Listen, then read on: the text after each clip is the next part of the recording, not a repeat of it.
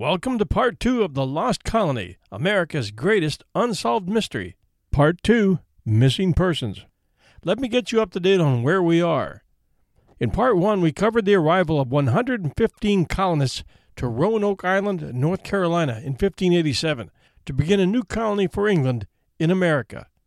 Although a relief ship was promised within months, none came, and when a ship finally did arrive in 1590, the settlement had been abandoned with the words Croatoan clearly carved into the walls of the palisade that surrounded the now empty fort and settlement.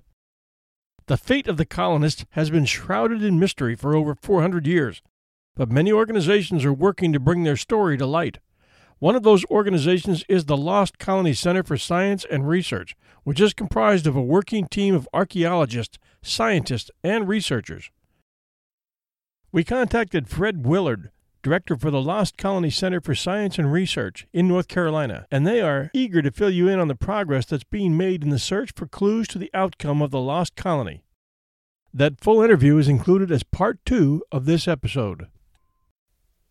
In Part 1, we introduced the story of the Dare Stones, giving you both sides of the story, including the report by investigative journalist Boyden Sparks, working for the Saturday Evening Post.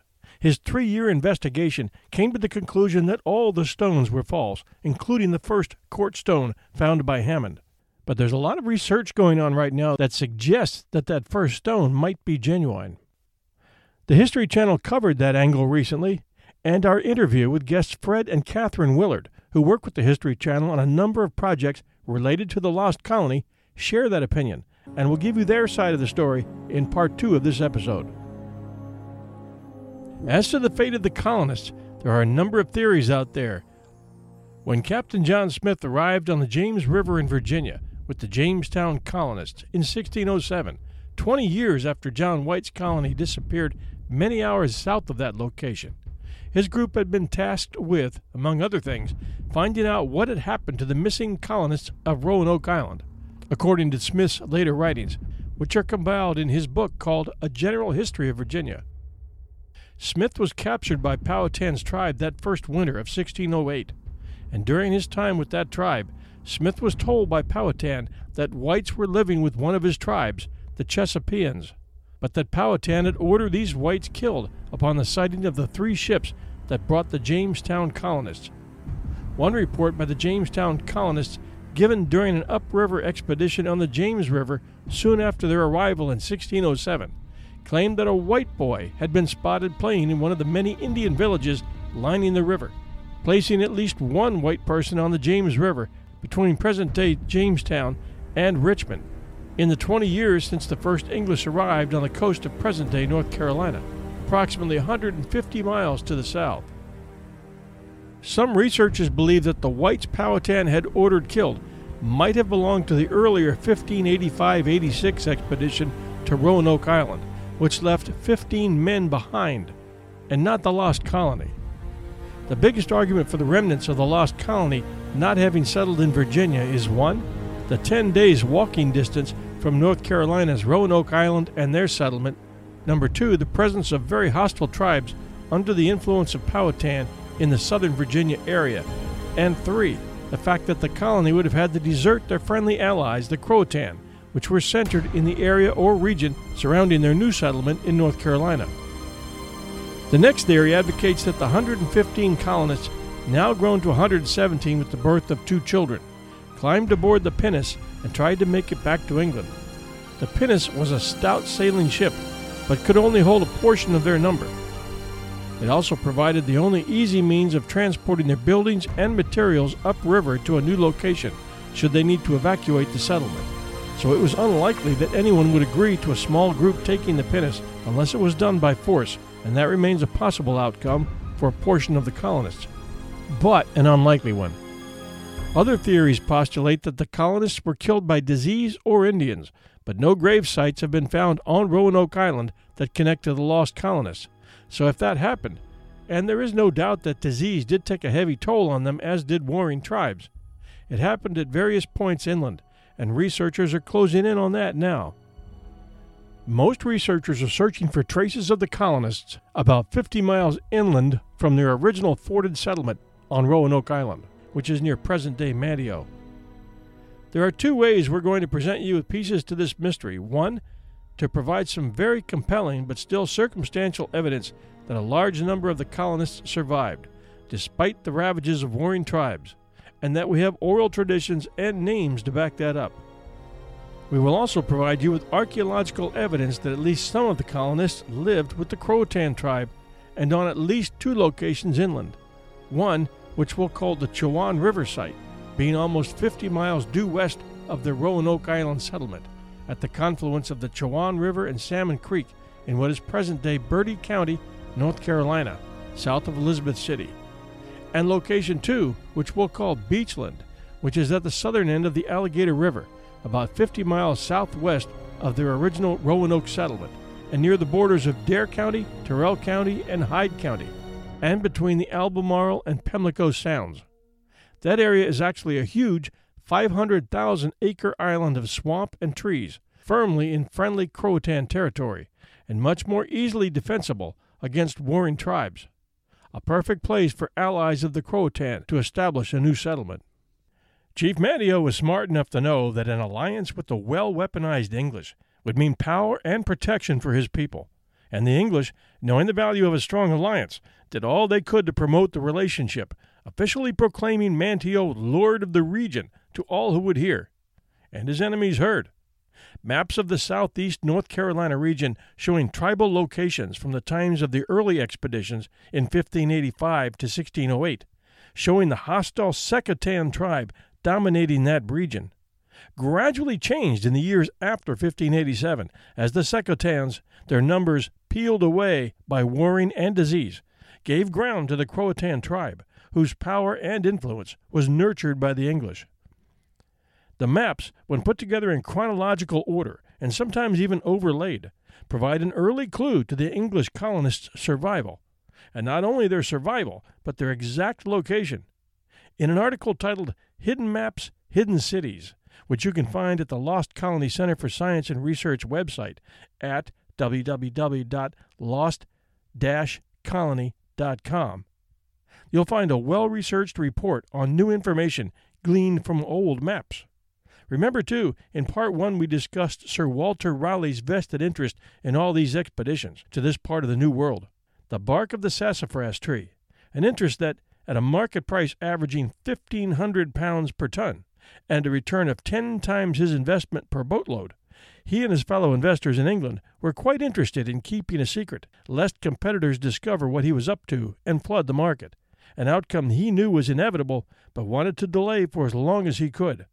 Sassafras was, at the time, the best-known means to a cure for syphilis, a problem which has plagued all of civilization up to the 20th century. One of these maps is called the Zuniga map, which was likely drawn by Captain John Smith, who had received training in cartography prior to his 1607 Jamestown adventure. And this map showed the location of English settlements in the Alligator River area, as well as the location of copper mines in Secotàn territory. How did Smith know? From Jamestown in Virginia, he sent a two-man expedition in the company of a friendly Paspahegh chief upriver and then overland and southward to where they found the English settlement down in North Carolina, about 50 miles west of the deserted Roanoke Island settlement.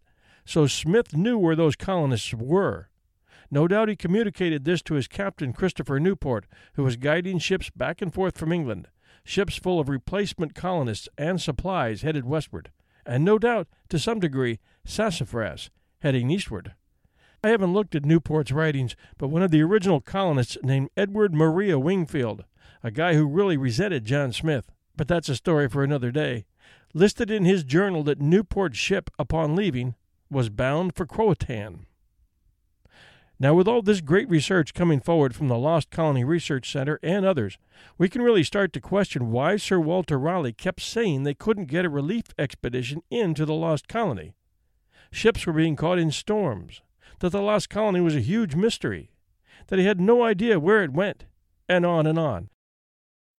When actually, according to a new explosive theory brought forward by the Lost Colony Center for Science and Research, he knew damn well they were there. And we'll let Fred and Catherine fill you in on that theory during their interview at the end of this episode. All their research, including that of letters from Raleigh appointees and co-investors Richard Hakluyt and Thomas Harriot, are carefully footnoted and clearly indicate land patents at Beachland completed in 1588, 1 year or less after White left his fledgling colony, as well as a host of references to newly discovered, yet unnamed, in quotes, rich commodities and apothecaries and drugs, end quote, as Ralph Lane wrote to investor Richard Hakluyt during his 1585 voyage to North Carolina shores, which preceded that of the new colony, and accomplished turning the Secotans into enemies. From this point on, we're following the theory that the colonists were absorbed into the Croatan tribe, and written accounts as well as oral tradition tend to bear that out. Explorer-surveyor John Lawson wrote that the Hatteras natives on Croatan, quote, tell us that several of their ancestors were white people and could talk in a book, as we do, the truth of which is confirmed by gray eyes being found frequently among these Indians, and no others. The late Irish historian David Beers Quinn was probably our most knowledgeable scholar on the Roanoke colony. He devoted his career to the study of the colonization of America. Quinn's theory, developed after decades of studying many such accounts, is that the colonists abandoned Croatoan on the Outer Banks and separated into two groups. One group peacefully assimilated into the Carolina tribes to the west, and the other group went north to live with the friendly Chesapeake, reasoning that Virginia was the most likely place to which any future English colonists might come. From Smith's report, we know that many who went north ultimately were killed at the command of Powhatan, but the fate of those who went to the Carolina mainland is less clear. Quinn's theory is the best available based on historical study and needs only archaeological and genealogical evidence to back it up. Fortunately, both are forthcoming, sort of. There is archaeological evidence that the colonists may have lived for a time on Croatoan, though it's not conclusive. Alongside artifacts of the Croatan natives, a gold ring was found bearing the family crest of the Kendall family, and there was a master Kendall in the original Roanoke colony. However, 2 English copper farthings were also found on Croatoan, but they were not produced until the 1670s, nearly a century too late to have belonged to anyone who was in the colonies at the time of Roanoke. The DNA evidence supporting Quinn's theory may prove to be more revealing. Several different groups throughout the United States are currently analyzing DNA test results, looking for clues to whether the colonists' genes survive today. Native populations at this time were quite small, and so it's more than likely that intermarriage would leave a substantial genetic footprint. In an article published in 2005 in the Journal of Genetic Genealogy, researcher Roberta Estes gave a thorough rundown of what's known so far, and unfortunately, the strongest point made is that there is insufficient data. You can make a strong case by matching names, but it's not irrefutable proof. For instance, let's say your last name matches that of a member of the lost colony. Your DNA is run through a database, including that of many of the Indians in North Carolina who are participating in the DNA project. You may show a relation to these Indians, who may also share your name, but it doesn't prove beyond the shadow of a doubt that you're related to one of the original lost colonists. In my book, it's close enough, providing I know that my great-great was at that fort in 1587, that his surname is now well known in a certain North Carolina tribe that was known to be associated with the colonists. I would say that's proof enough, but researchers and scientists are held to a higher degree of scrutiny, and for them, solid proof is needed. At this point, I would share some of the most interesting breadcrumbs, as Fred Willard calls them, or clues to the survival of the lost colony. An anthropology report in 1916 discovered the remnants of the Machipongo Croatan Indians in the Beachland-Pantego area. Pugh, who was on the original colonist roster, was the most important surname. In the large Croatan, Hatteras, Matamusket Indian community at Beachland, all have English, Irish, and Scottish names. Of all these surnames, 49 have been found to be on the roster of the 1587 lost colony. We are going to try to create a timeline for you that places all these missing puzzle pieces together and allows you to experience what the members of the lost colony experienced from the time White's ships sailed off into the sunrise headed east. And I'll say it again, it's theory. In 1587, your colony is planted at Roanoke Island, North Carolina, and you're living in and around a walled settlement. You have a close friend in Chief Manteo, who your leaders trust, but you also have enemies in tribes nearby. These enemies make hunting for food difficult, and men from your settlement have been killed trying to bring in game. It is August, and Governor White has left, promising to bring back supplies. The winter passes, and the ship never comes. Many of your people are hungry. Sickness is prevalent. In the spring of 1588, no relief has come, and the decision is made to move inland. Two groups emerge, one led by those who want to merge with Manteo and the Croatan in a settlement about 50 miles southwest near the Alligator River, and another group of 24 who want to go inland directly west. The fort is dissembled and loaded onto the pinnace, and the larger of the two groups heads south toward the Alligator River location and a place called Tremanskakook, near Lake Matamusket. You are with them. You wish the remaining colonists good luck. Among them is Ananias and Eleanor Dare and their infant daughter. When you arrive at this new area in Beachland, everyone is busy building homes and creating a settlement. A line of oak trees is planted to announce the entrance by path to the new colony, and the clearing of tangled vines and trees to create plantable fields begins taking place. Nearby are 3 Croatan villages, and Manteo has been very busy meeting with their chiefs and arranging a mutual alliance and friendship. Wells are dug, and corn is planted. Over the years, deeds are filed, marriages are recorded. In the years to follow, and with only a handful of women present, the option to interbreed between Indian and English would have been necessary for the survival of the colony, and there is little doubt that they did so. The Croatan took on the customs, language, and dress of the English, who in turn adopted many Indian ways and customs. Together they fought against raiders of all stripes, one being the English, who were kidnapping settlers all along the coast for use as slaves at their sugar plantations, and competing tribes like the Secotan, who resented the Croatan alliance and the gradual loss of their once powerful territory and mines. They continued the supply of sassafras to the English colonies. Ships kept coming, and the tiny colony continued the supply of sassafras to the English colonies until the market petered out, and then it was cedar and cypress, both of which were plentiful. Smallpox struck a number of times in different generations, killing many of your fellow settlers and Indians, almost decimating the Croatan. And your group was forced by necessity to move inward till they reached the Lumber River in Robeson County, where the remainder merged with a small Siouan tribe named the Cheraws. Robeson County is south and west of Beachland and borders South Carolina. The Lumbee tribe was a name given to the group that you now represented, a mixture of English whites, Cheraw, and Croatan Indians. And that tribe has remained for centuries English-speaking, white in appearance, mannerisms, and customs, and possessed with the Elizabethan dialect that your early colonist forebears provided them with. We'll return to The Lost Colony, Part 2, found right after these messages.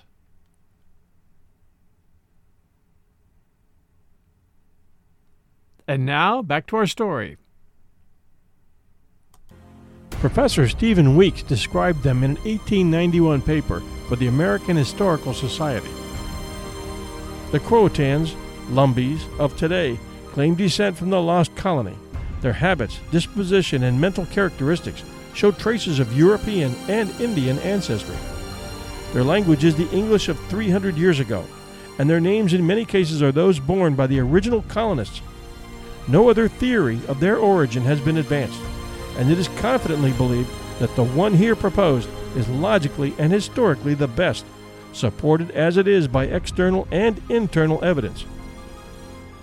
If this theory is rejected, then the critic must explain in some other ways the origin of a people which, after a lapse of 300 years, show the characteristics, speak the language, and possess the family names of the second English colony planted in the Western world.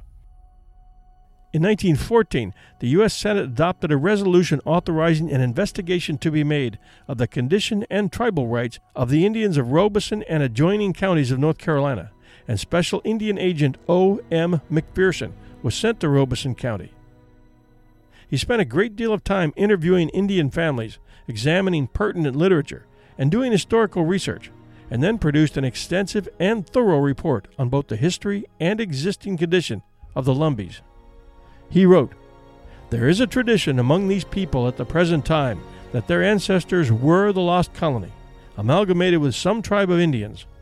This tradition is supported by their looks, their complexion, the color of their skin, hair, and eyes, by their manners, customs, and habits, and by the fact that while they are in part of undoubted Indian origin, they have no Indian names and no Indian language."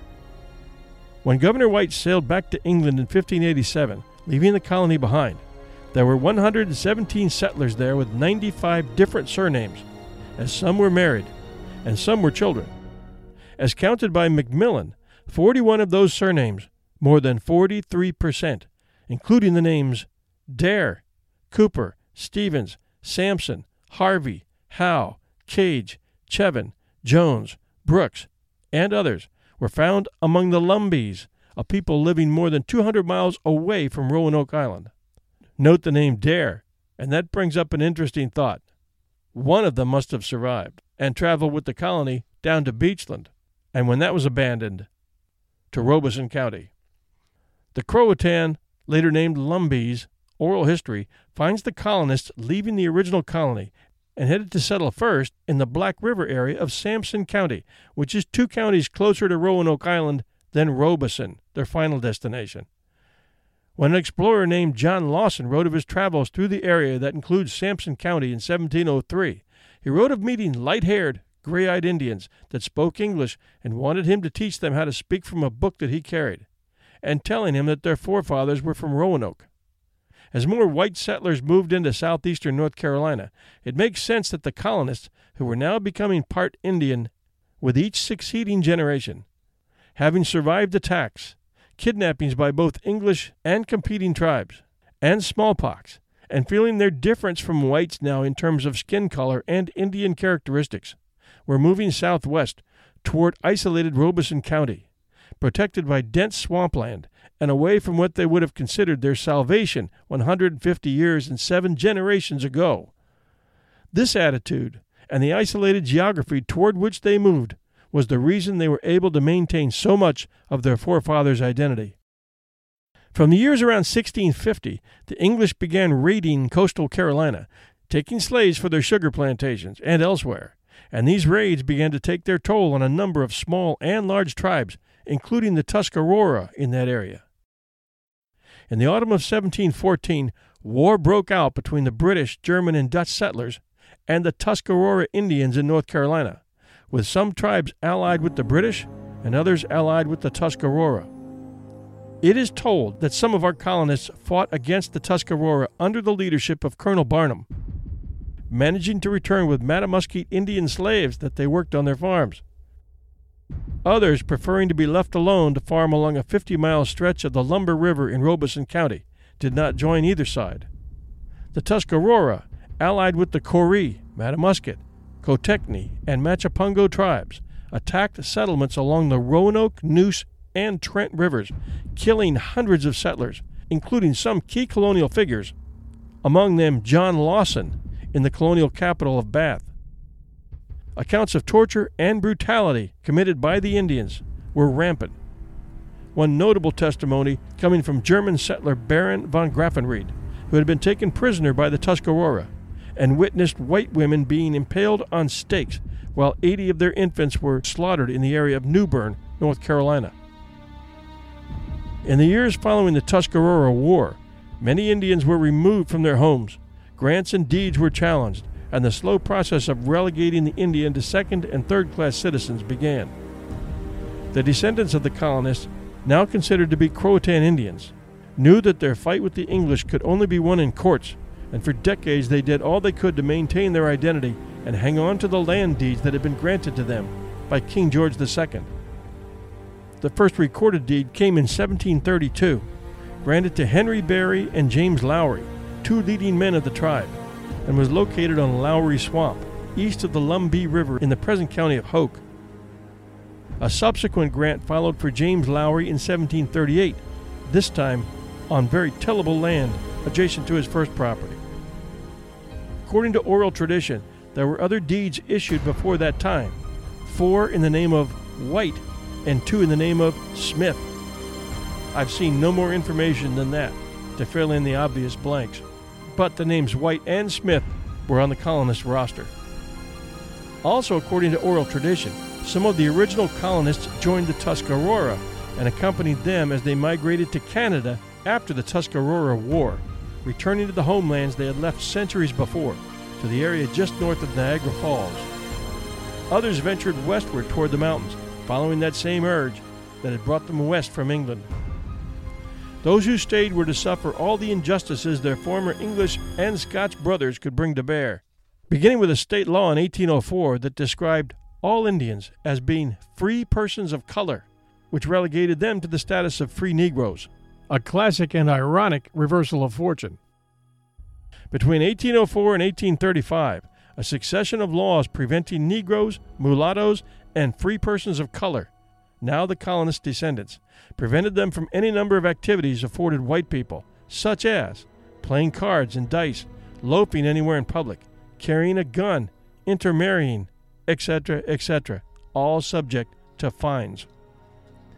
In 1835, North Carolina called in a constitutional convention through which white North Carolina society deliberated the restructuring of North Carolina government and society with considerations given to questions of race, class, and geographic region. The specter of slave revolts and of colored violence played no small part in these considerations. The Nat Turner Rebellion in Virginia had demoralized the white middle class and plantation-owning classes of the entire South. North Carolina had the largest percentage of free persons of color in the South, thanks to their adding Indians to that class. For whites, such a large population of free non-whites posed a constant threat. Such fears instilled within the psyche of white Southerners a determination to control all non-white groups within the landscape and body politic of the state. Ultimately, North Carolina's efforts at social reformation would result in the reclassification of the social and political status of all non-whites. The descendants of the English colonists, now far removed from the privileges their all-white ancestors had known in England, were now at the bottom end of the social scale. As free people of color, they soon found themselves deprived of their political and civil privileges, rights which they had enjoyed for almost 2 generations. Simultaneously, the United States initiated its policy of Indian removal in the Southeast, but did not include Robeson County's Indians. As a group, they rarely appear in the historical record before 1835. No government treaties were signed between the Lumbee and the United States. Members of this group only appear officially as individuals, and the way in which they are listed obfuscates their identity as Indians. Consigning themselves to the remoteness of Robeson County swamps, official and even unofficial contact with non-Lumbees seems almost non-existent. The disenfranchisement of Lumbees along racial lines intensified the mood from previously one of caution, sometimes indifference, and discreet suspicion, to that of overt hostility. On the occasion of his son's murder by a local white farmer, George Lowry said, "We were a free people long before the white men came to our land. Our tribe lived in Roanoke in Virginia. When the English came in our land, we treated them kindly. One of our men went to England in an English ship and saw the great country. There is the white man's blood in these veins as well as that of the Indian. In order to be great like the English, we took the white man's religion and laws. Here are our young men killed by a white man, and we get no justice, and that in a land where we were always free." Lumbees also suffered egregiously during this period from what were termed tied mule incidents. These incidents occurred when a neighboring white farmer tied his mule on an Indian's land, or let his own cattle graze upon Indian's land. The white farmer would then file a complaint for theft with the authorities, who promptly arrested the Indian farmer. Such incidents were invariably mitigated by the Indian agreeing to pay some kind of fine, or giving up a portion of his land, or agreeing to a term of labor service with the wronged white farmer. Henry Berry Lowry was born in 1845 to Allen and Mary Cumbo Lowry in the Hopewell community in Robeson County, North Carolina. His father owned a successful 350-acre mixed-use farm in the county and had applied and received his first land grant from King Henry II, as previously mentioned, in the name of himself and his close friend, Henry Berry, who was a Lost Colony descendant, and who was related to Lowry through marriage, probably to Lowry's sister. Henry Berry Lowry was one of 12 children described as multiracial, or free people of color, due to Lowry's marriage to a Tuscarora Indian. Early in the Civil War, the North Carolina military turned to forced labor to construct defenses. Free people of color, which included any man related to Indians, could not carry guns, so were put on work gangs with free blacks. Several Lowry cousins, excluded from military service because they were free men of color, also called free blacks, had been conscripted to help build Fort Fisher, near Wilmington. Other non-whites resorted to lying out or hiding in the region's swamps to avoid being rounded up by the Confederate Home Guard and forced to work for low wages. On December 21, 1864, James P. Barnes, a neighbor of Allen Lowry, allowed his hogs to roam onto Lowry's property and then accused him of stealing the hogs in hopes of getting a decision from the court that would grant him a part of Lowry's property in return. There was a tremendous amount of tension in the area, aggravated regularly by whites who felt they could take advantage of the Indians now that the state had removed their rights to attend white schools or carry firearms, and given whites preferential treatment in local court cases involving non-whites. Lowry's son ended up killing Barnes. In January of 1865, Henry Berry Lowry also killed James Brantley Harris, a conscription officer, for allegedly mistreating the women of the Lowry family. In March of 1865, the Home Guard, acting on a tip, searched his father Allen Lowry's home and found firearms, which free people of color had been forbidden to own since after 1831 and Nat Turner's rebellion. The Home Guard convened a kangaroo court, convicted Allen Lowry and his son William, and executed them, forcing them to dig their own graves and then shooting them in the back of the head. Henry Berry was reportedly watching from the bushes. Soon he was leading a gang and committing a series of robberies and murders against the men who were involved in the murder of his father and brother, as well as anyone else who was making life difficult for the Indians. This string of robberies, killings, and terror continued for 7 years until 1872. The attempts to capture the gang members became known as the Lowry War. The Lowry gang consisted of Henry Lowry, his brothers Stephen and Thomas, 2 cousins Calvin and Henderson Oxendine, 2 of his brothers-in-law, 2 escaped slaves, a white man, and 2 other men of unknown relation. Lowry's gang continued its actions into Reconstruction, past the Civil War. Republican Governor William Woods Holden outlawed Lowry and his men in 1869 and offered a $12,000 reward for their capture, dead or alive. Henry Berry Lowry responded with more revenge killings, swearing to kill the 30 men who stood by while his father and brother were shot to death. On December 7, 1865, Berry married Rhoda Strong. Arrested at his wedding, Lowry escaped from jail by filing his way through the jail's bars. Lowry's band opposed the post-war Democratic power structure, which worked to reassert its political dominance and white supremacy in the South. The Lowry gang robbed and killed numerous people of this establishment. Because of this, they gained the sympathy of the non-white population of Robeson County. The authorities were unable to stop the Lowry gang, largely because of this support.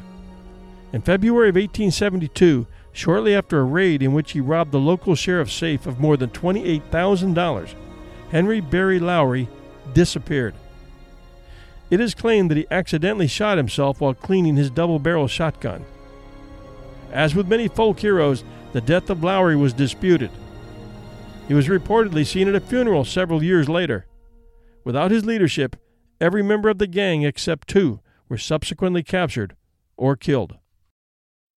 The Lumbee Indians voted until 1838 and then were deprived of the ballot until 1868, being nearly 20 years before the time when they were set apart by the state as separate people.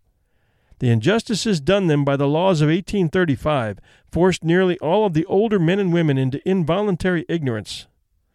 The law of 1835 closed to these people every avenue of hope and said in effect that they must submit to their being absorbed by the Negro race, and we know how tough their plight was. Their white neighbors withdrew many privileges which had previously been granted them. It must be borne in mind that this intolerable condition existed for over 50 years. It is found that the Lumbee Indians have, to a remarkable degree, that sense of direction which is peculiar to all types of Indians and which is so acute as to be almost an instinct. Justice is but too often spoken of as tardy, and surely the case of the Lumbee Indians of North Carolina is one which proves the accuracy of this general statement. It required 369 years for them to come to their own again. Since 1885, they have been named by the state of North Carolina as Croatans, or just Indians, or Cherokee Indians, and at last, the Lumbee Indians of North Carolina, by a national recantation done in 1956 by Congress. The Lumbee Indians are not on the reservation. They have never been any expense to the federal government whatsoever. In Robeson County through the 1960s, there were separate schools for the Indians, the whites, and the Negroes, and no teacher of different blood could teach. The Indian schools needed an Indian teacher, white schools a white teacher, Negro schools a black teacher.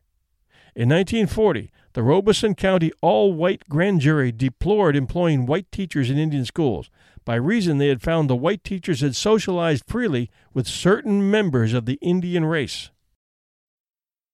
The men, women, and children of the lost colony were never lost. They live on today, and one by one, through the coming years, will start to get DNA matches to their living relatives today, who have been scattered by the winds of time all over the globe. Their blood lives on in thousands of families, including American Indian tribes like that of the North Carolina Lumbee, once the Croatan. We'll give the Lumbee and their lost colony ancestors a final salute with this story. On the evening of January 18, 1958, the KKK was having a rally organized by Grand Dragon James W. Catfish Cole. In reaction to the U.S. Supreme Court ruling in 1954 calling for public school desegregation, the revived Ku Klux Klan undertook a campaign of terrorist actions throughout the American South designed to intimidate blacks from demanding even greater civil rights. Grand Dragon James Catfish Cole led the South Carolina-based Knights of the KKK. In 1956, the mixed-race inhabitants of Robeson County, North Carolina, who had unsuccessfully claimed Indian heritage under various tribal identities, succeeded in achieving limited federal recognition under the Lumbee label. The Lumbee campaign for federal recognition attracted the attention and outrage of Catfish Cole, who considered the so-called Lumbee a mongrel race of largely African origin. Cole worried that the Lumbee, if successful in portraying themselves as Indians, would next attempt to pass as whites, further blurring racial lines in the segregated South. In 1957, Cole began a campaign of harassment designed to intimidate the Lumbee. He hoped to use his campaign against the Lumbee to build up the Klan organization in North Carolina. He believed that the Lumbee, marginalized even with the Indian community, would easily be frightened. Declaring war, Cole told the newspapers, "There's about 30,000 half-breeds up in Robeson County, and we're going to have some cross burnings and scare them up." On January 13, 1958, Klansmen burned a cross on the lawn of a Lumbee woman in the town of St. Paul's, North Carolina, as a warning because she was dating a white man. Emboldened, he gave a strong speech denouncing the loose morals of Lumbee women and warning that venereal disease could be spread to the white population by their noted promiscuity. The Klan then struck at Lumbee men, burning a cross at a tavern frequented by the Lumbee. Cole denounced the Lumbee men as lazy, drunken, and prone to criminal activity. The Klan then burned a cross on the lawn of a Lumbee family who had moved into a white neighborhood as a final warning for the Lumbee to remain in their areas. Believing that he had the Lumbee on the run, he announced plans for a Klan rally on January 18, 1958, near the small town of Maxton, intended to put the Indians in their place to end race mixing. His speeches denouncing mongrelization of the races provoked anger among the Lumbee. Lumbee Indian Sanford Locklear, Simeon Oxendine, a World War II veteran, and Neil Lowry were leaders of the Lumbee group who arranged a little welcoming committee for the KKK that night. On the night of the rally, 50 to 100 Klansmen arrived at the private field near Hayes Pond, which Cole had leased from a sympathetic farmer.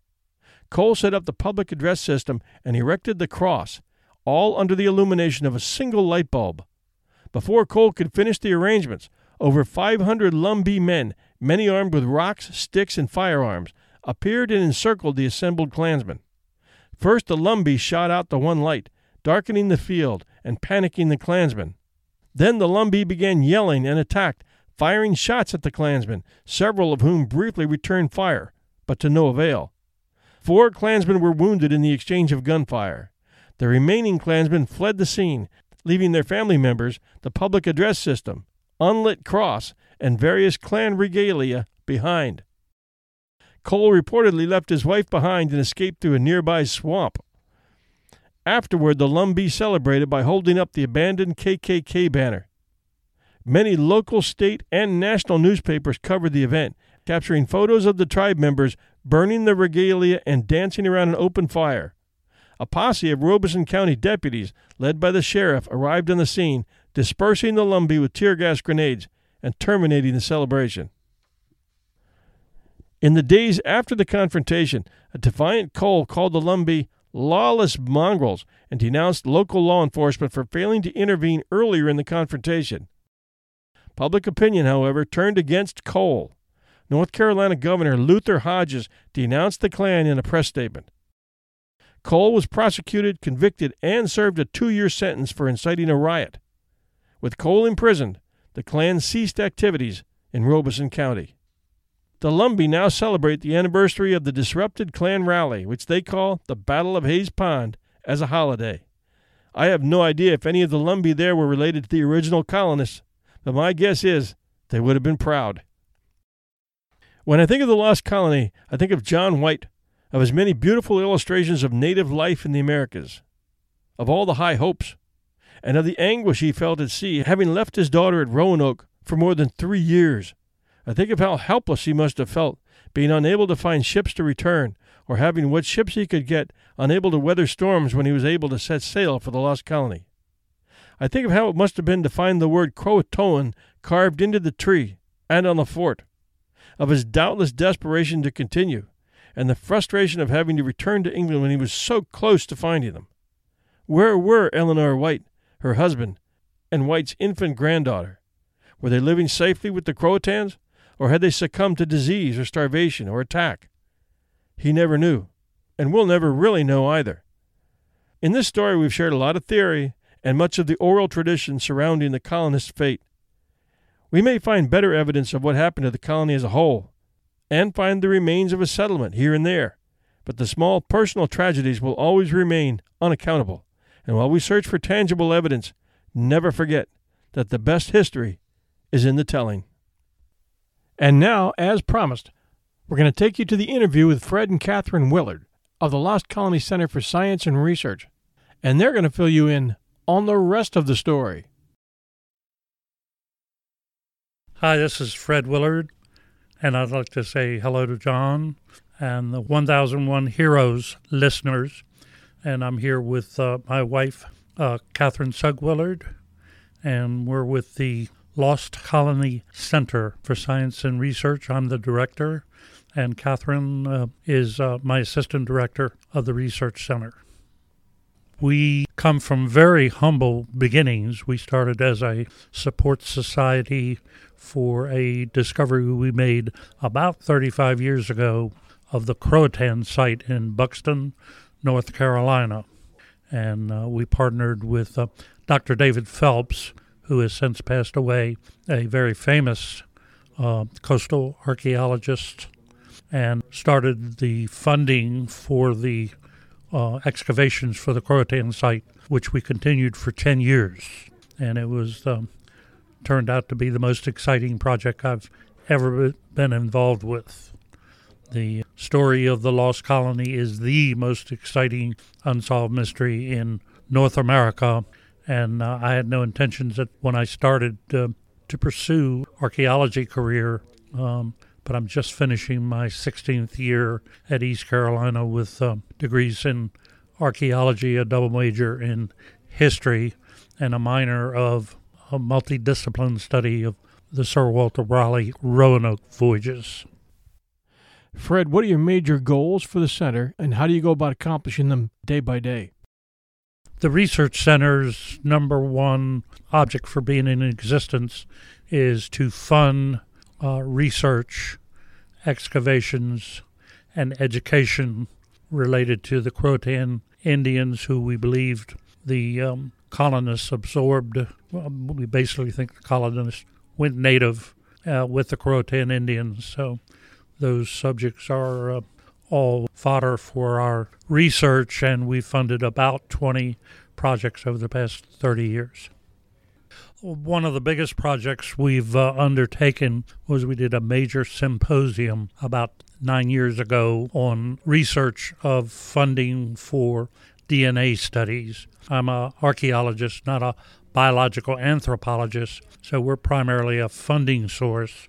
And what we're attempting to do is to find living descendants of the Croatan Hatteras Indians who, in our opinion, merged in with the colonists.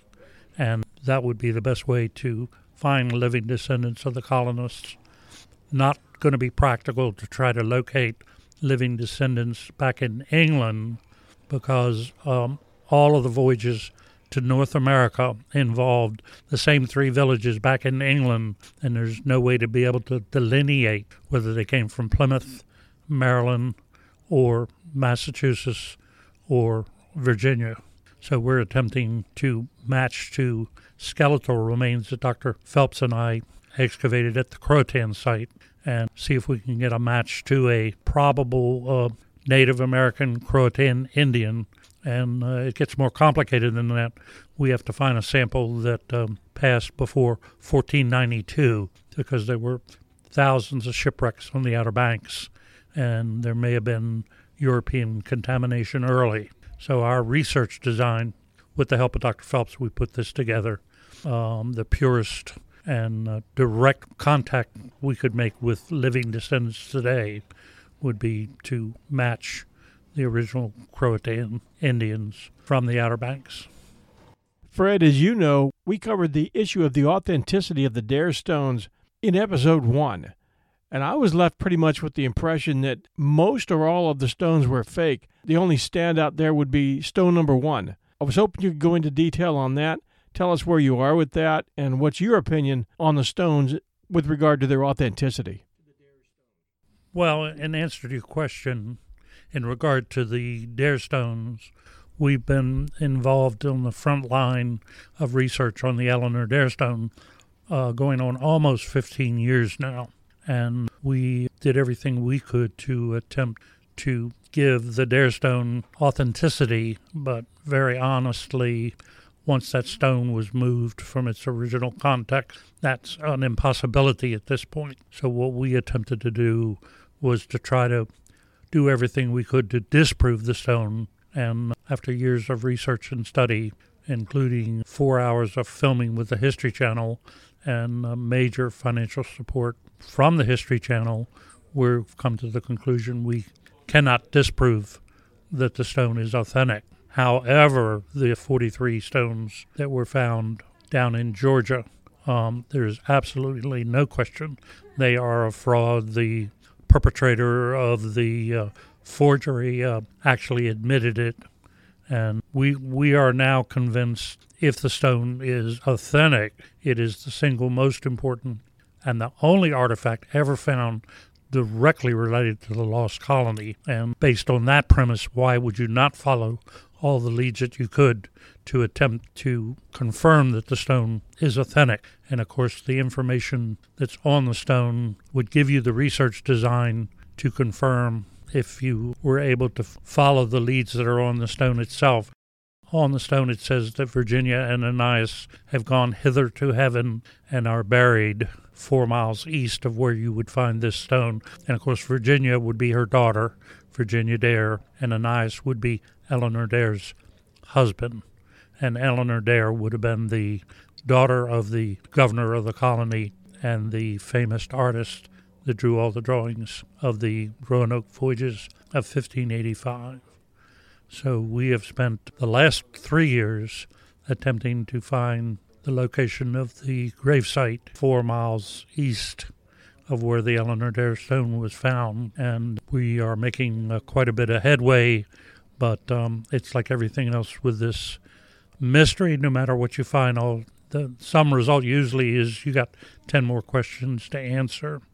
I can go so far as the Eleanor Dare stone to say that the chances of somebody perpetrating a hoax is almost eliminated, in that the information that's found on the stone is corroborated from about 9 different sources. And that doesn't mean that somebody couldn't have found those sources. But the thing that's the most important thing, if he perpetrated a hoax and laid the stone down where it was found, supposedly found by Mr. Hammond, the chances of him putting that stone in a major Indian village, quite a coincidence. And we do know that 24 of the colonists were captured and taken to Ridino, and they were put upon by the priest and slaughtered or murdered. And a Indian chief by the name of Gapanakan stepped in and saved 7 and sent them to his Indian village to beat his copper on the Chowan.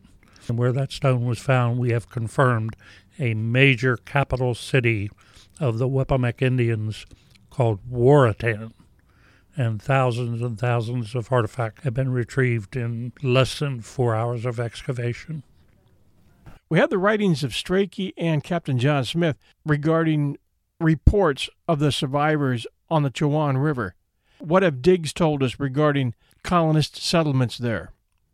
We know from the narratives the English were in that area, and specifically a very important discovery of a patch in the map of John White's 1585 rendition of the Roanoke voyages, his manuscript A map. There was a patch in it which was recently been discovered showing a fortification, English fortification, which was only 3 miles away. And English pottery was found at that site and at our Waratan site, although early dating is not confirmed at this time. The English pottery is quite early, but we're not able to scientifically nail it to the date of the carving of the Eleanor Dare stone, if it's authentic. If you could, Fred, can you please take us back to 1587? The colony has talked White into returning 4 supplies, and he's promised to bring a return ship within 3 months. What happened after he left? Well, in answer to the question of what happened when Governor White sailed away, it's very evident that they moved en masse. They took the buildings down and took all of the important parts to rebuild a new city with them. And that would indicate that they carried large amounts of materials in a boat, which would also indicate that they did not go very far. John White specifically said when he left them, they intended to move 50 miles into the Main. And our most recent research is related to 5 potential theories of what could have happened, but we think most of the breadcrumbs or facts in the narratives and related information is it's becoming overwhelming that they probably moved into the beachland area, which is the mainland of Dare County, Terrell County, and Hyde County, in a place in the historic maps called Beachland. And the preponderance of the information it's just overwhelming at this time compared to the other 4 theory. What evidence do you have that the colonists moved to Beachland? The research we have at Beachland is started almost 20 years ago with myself and my partner named Phil McMullen, who did his master thesis on this subject, is that there is lots of evidence of a very large group of enculturated Indians mixed with Europeans in the Beachland area. And after almost 100 field trips into that area, The evidence that we found so far is areas of large plantation of farmland with almost 100 chestnut trees planted in a straight line that were harvested about 100 years ago and reported. We found 22 full cup oak trees planted in a straight line, which were used by the Indians to produce large acorns. And we found hand-dug wells underneath these trees and remnants of graves in the area. In addition, we found references to narratives of wooden coffins found on this same plantation. It would be the Payne Plantation, where most of our research is centered, and the Indians had moved there probably 100 years after the original settlement and were harvesting one of the largest white cedar plantations in North America. And these became very wealthy Indians and were selling the cedar to the Caribbean, primarily to the island of Barbados. And the coffins that were dug up had a very strong connection to the Elizabethan area, because carved on the coffins were Elizabethan Moline crosses, which were only used for a very short period of time during Elizabeth's reign. And it seems unlikely that 200 or 300 years after the fact you would find Elizabethan Moline Protestant crosses carved on coffins unless they had come from the original source of the Elizabethan area. Also, these Indians are noted for their enculturation not being like any other Indians. They spoke English, they could read, they had major connections with Barbados, and we found a influx from Barbados marrying in with these Indians. And the famous author John Lawson even indicated that these Indians were very, very wealthy. They spoke perfect English, they could read. He mentioned that they had blue eyes, and they also had stories amongst them that they were related to the Roanoke voyages. And the main comment he made, they could speak from the book, or they could read.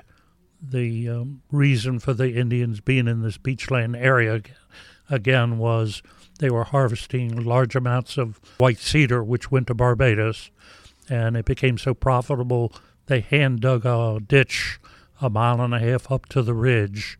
The main ridge of beachland is extremely fertile soil, although the area around it is swampland, but there are creeks and bodies of water leading directly into the main mineral soil of beachland. And this is very rich soil and is not swampland at all.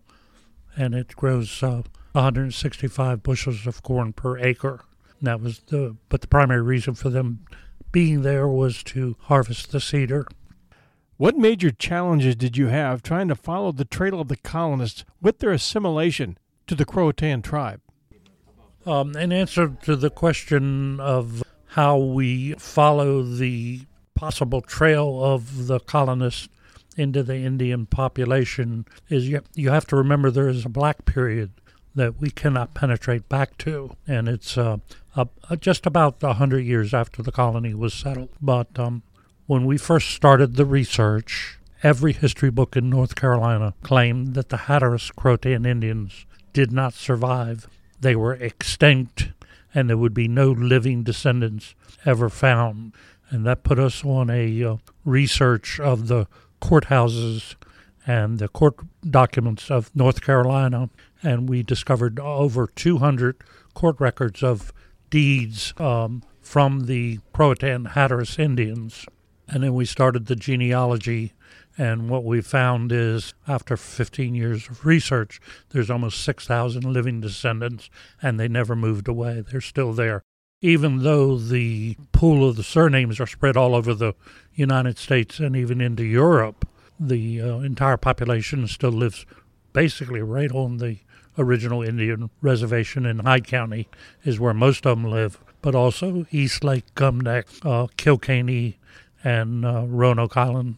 And the surnames are really interesting in that we developed the 100 most important surnames of the surviving Hatteras Indians starting in 1770. The first 12 we identified were of the Elks family, and they were listed as the kings of the Croatan Hatteras Indians. And we found almost 60 living descendants living in a small community called Chakawinity, all within a half a mile of each other at another Indian site on the Chicad Creek. And since that time, we have developed of the 100 most important surnames. Unexplainably, 49 are on the roster of the Lost Colony. And this is, again, not absolute proof, but, the chances of this being just a random happening are almost improbable.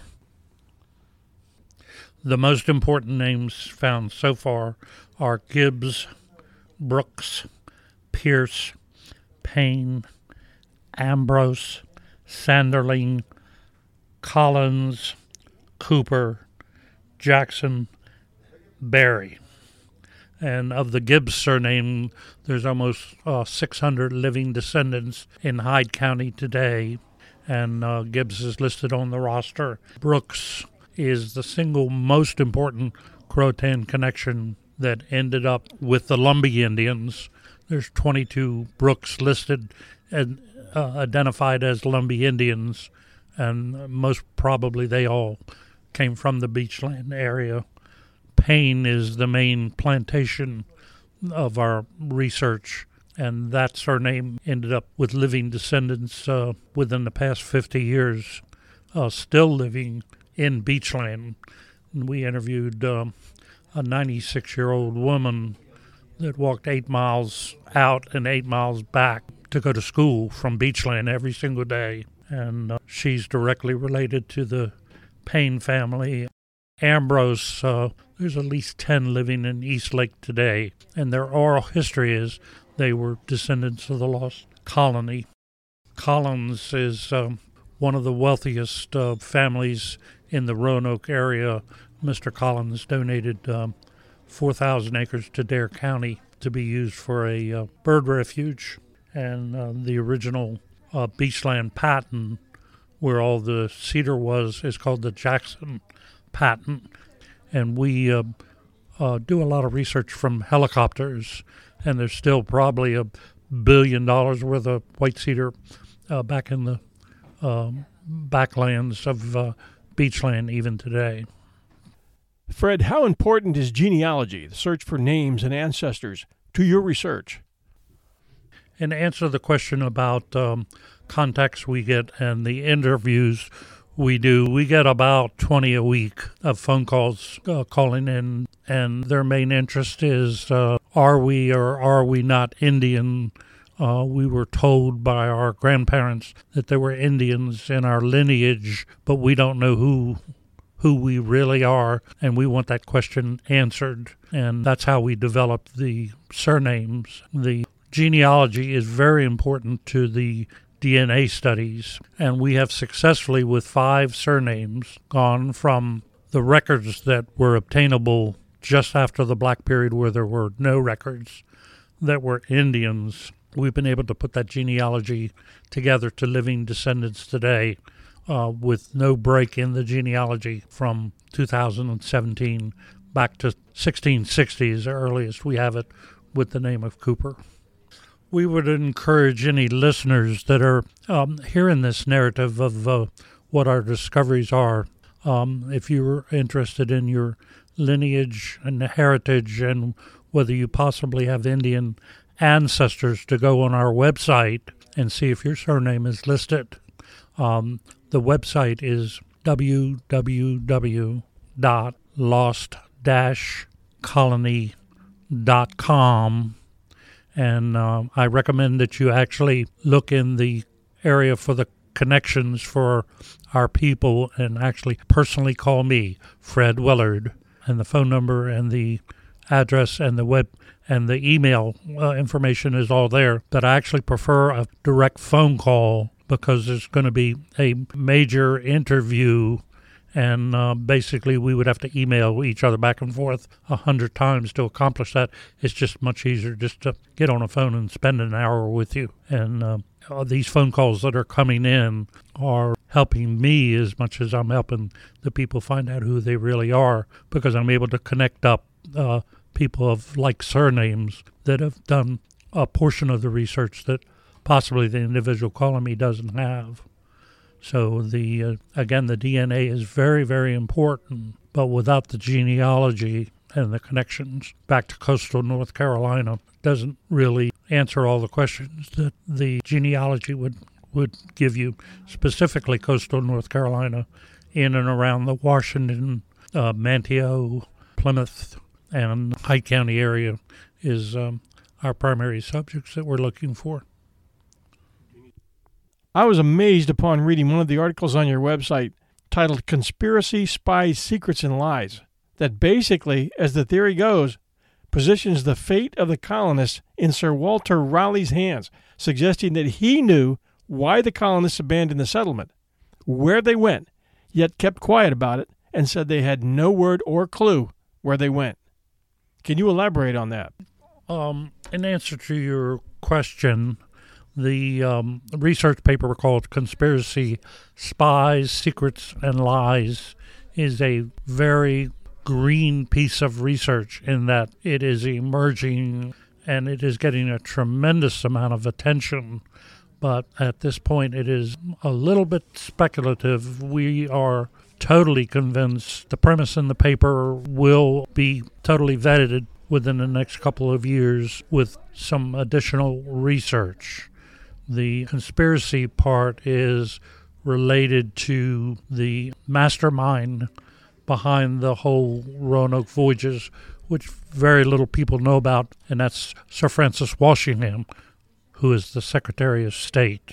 And he is a master, the equivalent of the master CIA agent, with misinformation, hiding information on maps, or hiding the maps, or sending misinformation about the location of the colony. Specifically, research is indicating that they had found a very valuable commodity and they never intended to go to Chesapeake Bay, but it actually been harvesting a secret commodity of sassafras even before the 1585 colony left. When one of the main ships left the 1585 colony, when they got back to England, they unloaded a large amount of sassafras.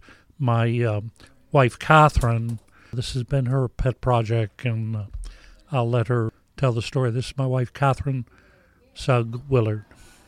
Thank you, John. I can't tell you what a thrill it is to be on your show. As my husband stated earlier in this program, the conspiracy in regards to the sassafras is very exciting research for me and for a lot of other people, I'm sure, who love a good mystery and who love conspiracy theories. Now, let me state first and foremost that this research in regards to the sassafras conspiracy is preliminary, so it is speculative at this point. However, there has been too much evidence uncovered by my husband, myself, and our various colleagues for this to be just dismissed as just a conspiracy theory, as nothing else. This merits further investigation, and I will provide various examples on why this should be taken seriously and not just laughed off. One piece of evidence that we have uncovered is the famous White 1585 map, as Fred mentioned earlier in the program. If you look at the Alligator River section of the map, you will note a particular village named Tromanskikuk. Another map that we are studying, made 3 years later by John White and a colleague of his, Theodore DeBry, you look at the same section portrayed on the map there, and you will note that the village has been moved to the opposite side of the river. Why would expert map makers such an obvious error unless it was deliberate? Another map that we are researching, the Farrar map, provides a possible motive for the sassafras conspiracy. This map, the Farrar map, also shows the Alligator River area. If you look again at the area where Tromansky Cook is, you will note that there is a tree drawn there, and it is labeled sassafras.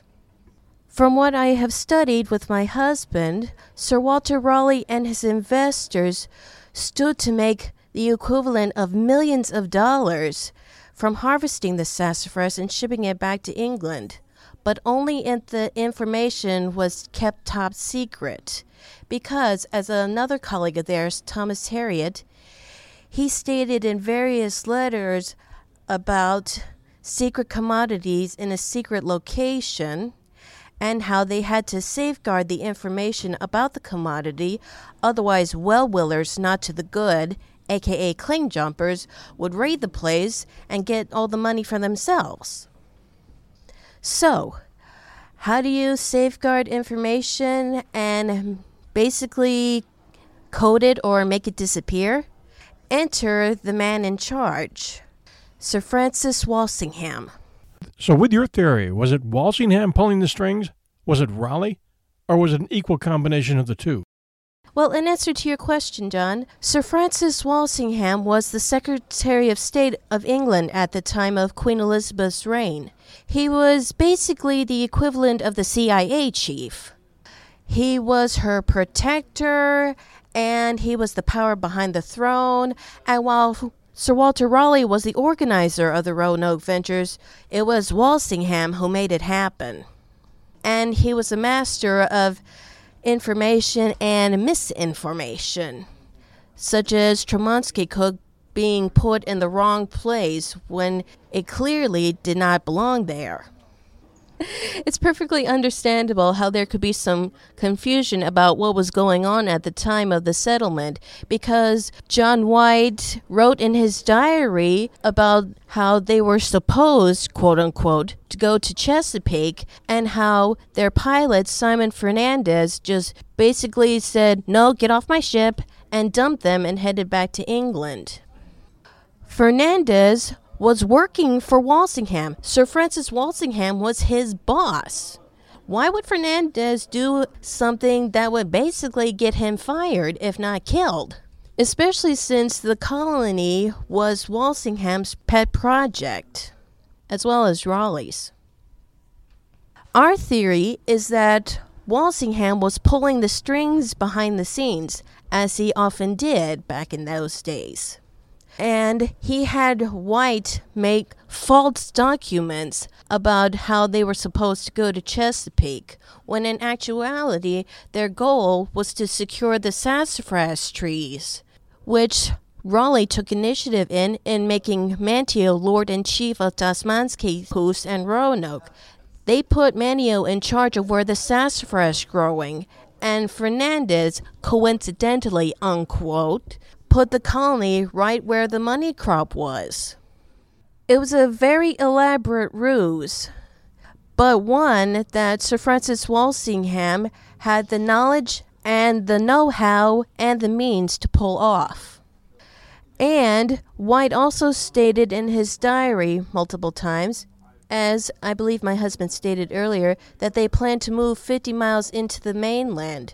He knew from the start that they weren't going to be staying put where Francis Walsingham had Fernandez leave them. Croatan was the starting line. Where they ended up is the finish line. Your theory sounds credible. I just have a different opinion about White based on the fact that he complained to the captain regarding the captains trying to leave them off at Roanoke Island, and White said he had wanted to go to the Chesapeake Bay. I think White was used as a pawn to convince the 115 colonists to go, but I don't think they let him in on what their final destination would be. And the powers that be made it very difficult for him to make a return trip.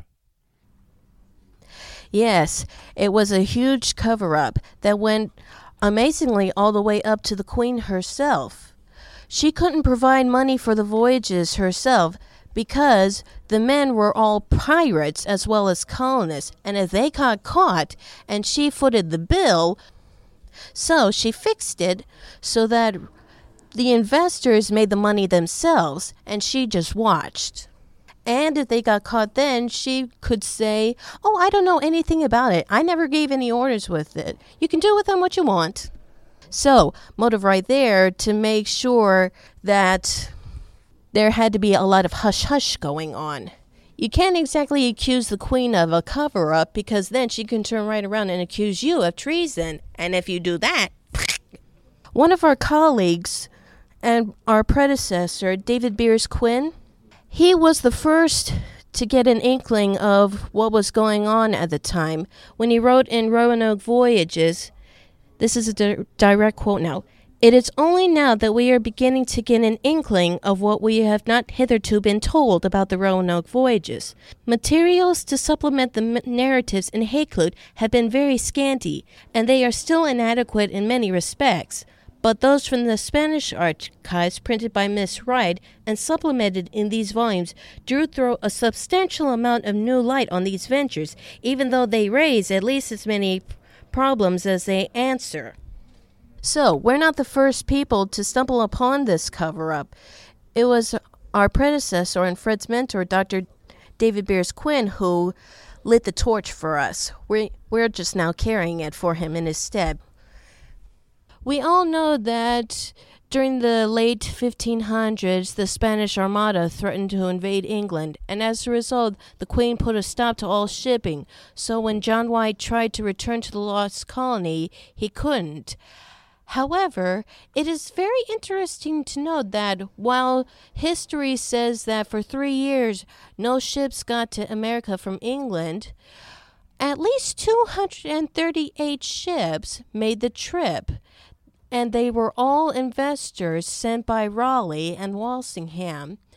And while they all came back with the same excuse, we got lost, we had bad weather, our anchors broke, they all came back with cargo loads of sassafras full to the top. Kind of makes you go, doesn't it? And these are just the ones that we know about. So, if one is happenstance, twice is coincidence, what does 238 make? Finally, while Raleigh was in the Tower of London for basically shooting off his mouth to the king after the Queen Elizabeth died, he wrote in his will, believing that he was going to be killed, that his men out on a voyage sent just before he was arrested should be paid in wages, not goods captured by piracy.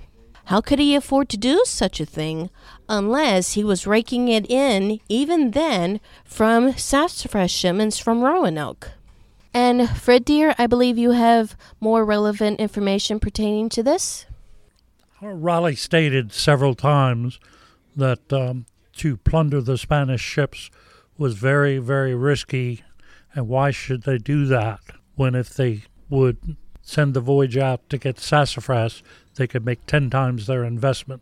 There's a lot of documentation that millions and millions of dollars in today's money was being transported back to England and sold, and Raleigh was the only person that had the patent and the rights to do this from his patent from Queen Elizabeth.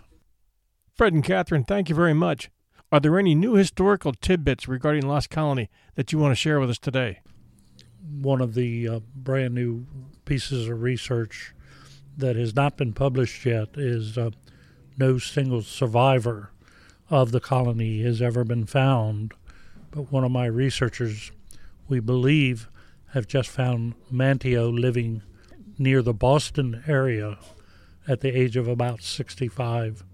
And he has taken on the name of Jack Straw. For some reason, he's hiding his name. And we actually even went to Boston and found the location where his house was, and we're hoping to do future expeditions up there.